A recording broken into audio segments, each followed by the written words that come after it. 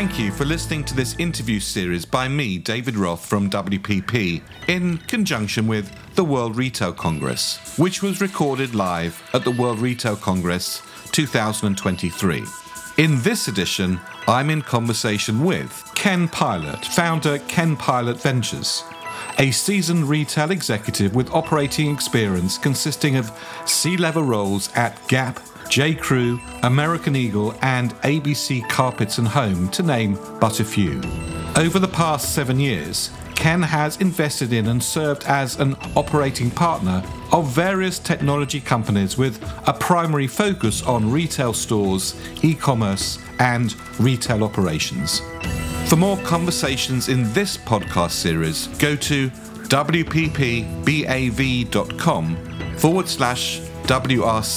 2023, but not before you've listened to this. Well, Ken, thanks very much indeed for joining me. It's a pleasure to be able to have this conversation with you here at the World Retail Congress in Barcelona. Ken, one of the clearly the main themes of the conference, but also a lot of the discussions and the side discussions we're having in corridors with people, I suppose can be summed up by the word disruption. Is that an overused word in the context of where we are today, or actually is the essence of our time disruption? I'd probably phrase it more as evolution than disruption. But evolution today is happening at a much faster pace than ever before. So maybe, yes, it can be seen as disruption. But if you look at what is probably the most disrupting, to use your term, would be what's happening now with AI, generative AI, ChatGPT. And I think the reason it's so interesting and timely, it's the first time that the customer, us, we're actually getting to use AI. We've heard about AI. We know it's been out there. But now we're actually asking questions of AI and getting thoughtful answers back. So we're really seeing the way it's impacting our world at a higher level. Now, Ken, you've been working in the AI space for some time. It feels like it's sort of just happened, but clearly it hasn't. So what are the building blocks been over the course of the last few years that's enabled what appears to be a massive leap in the last few months? Yeah, well, as anyone will tell you, the key to AI is machine learning. And machines can't learn overnight, they learn over time. So I've been working with a few companies that are in the AI space, one that's been there for 6-7 years, Lily AI. And what they do is they solve, I think, a real problem. Typically, merchants in the world today add product attributes to items. Every item in your catalog has product attributes. A polo, short sleeve, 3-button. Those are 3 attributes, which help customers find product when they're on a site. And it also drives search engine optimization.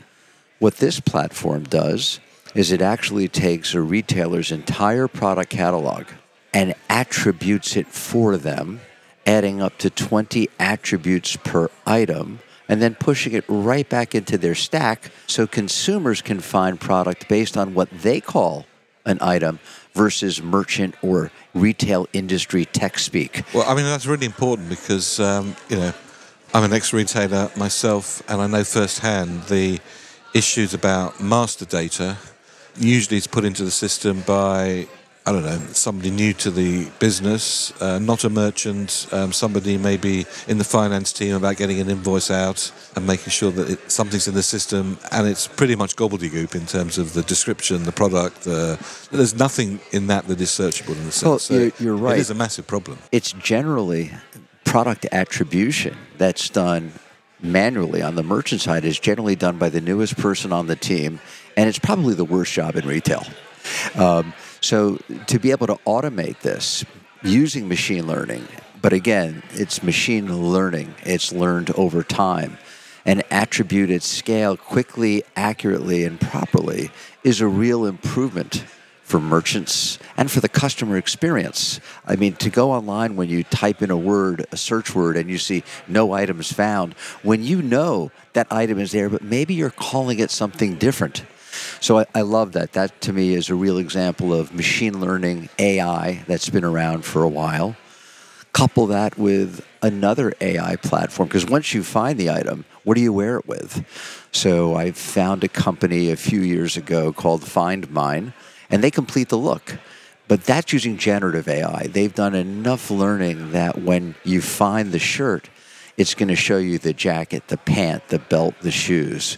So it's AI that's been out there, but now all of a sudden people are talking about AI as if it's new on the scene. I think what will happen over the next months or a year is CEOs are going to be asked by their board, how are you using AI? So they have to go beyond what ChatGPT can do, which could be great for product descriptions, marketing. I've heard it being used now by HR for job, more fleshed out job descriptions. But beyond that part, what else are they doing with AI? So I think ChatGPT gave AI the shot in the arm that it needed, because now there's going to be a scramble, I think, to truly use AI in the different ways that it was meant to be used. And to what extent do you think AI within the retail context has the opportunity to both increase your engagement and understanding of customers and the experience you can give customers, but also enable you to reduce costs within the business, or maybe to do things that were previously prohibitively expensive, and now you can create propositions around it? Yeah, I think with any tech platform that any retailer or brand is looking to put in place, they want to evaluate the ROI on the platform.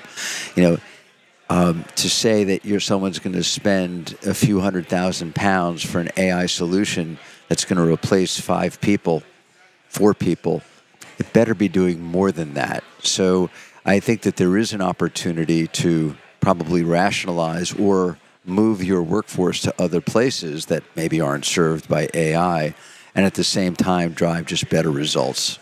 Looking in your crystal ball, what do you see, if there is indeed an endpoint? Well, clearly there isn't. It's going to iterate. But what do you see the biggest impact across the retail environment of the various different forms of AI that are going to be created, enhanced, and developed over the course of the next few years? Where's the development puck heading?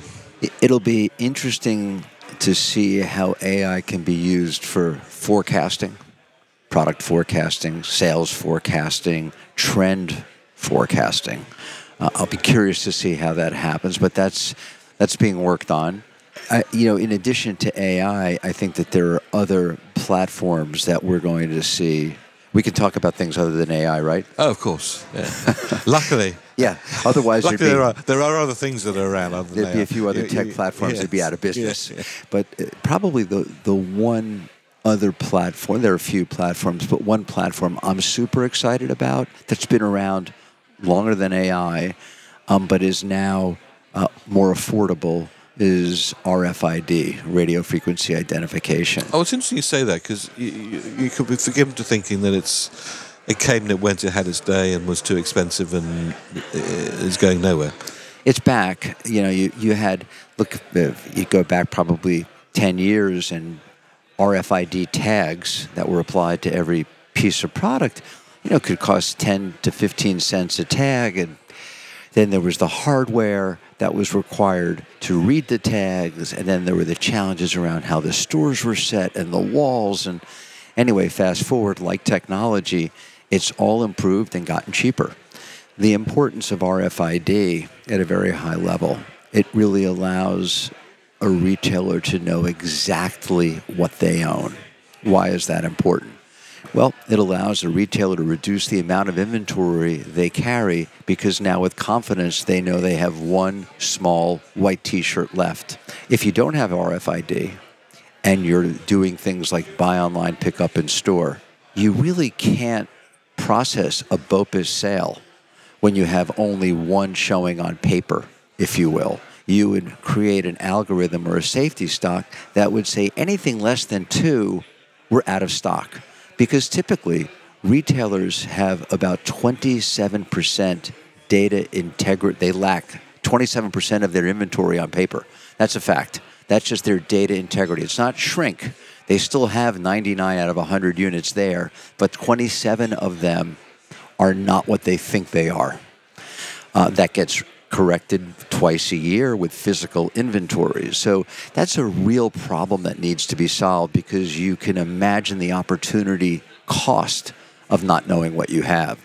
So having RFID addresses that problem, gives retailers more confidence that they have the right inventory, allows them to reduce the amount of inventory, which is a nice savings, in every single location, and improve the customer experience. So that's an area that I see growing in much greater importance over the next few years, along with AI. So finally, Ken, are you an optimist or a pessimist in terms of the vibrancy of both the physical and the digital retail space in the future? A definite optimist. The two will learn to play better and better together. Meeting the customer where they are will be done and improved with technology. Well, Ken Pilot, thank you very much indeed for joining us. Thank you for having me. It's great to be here.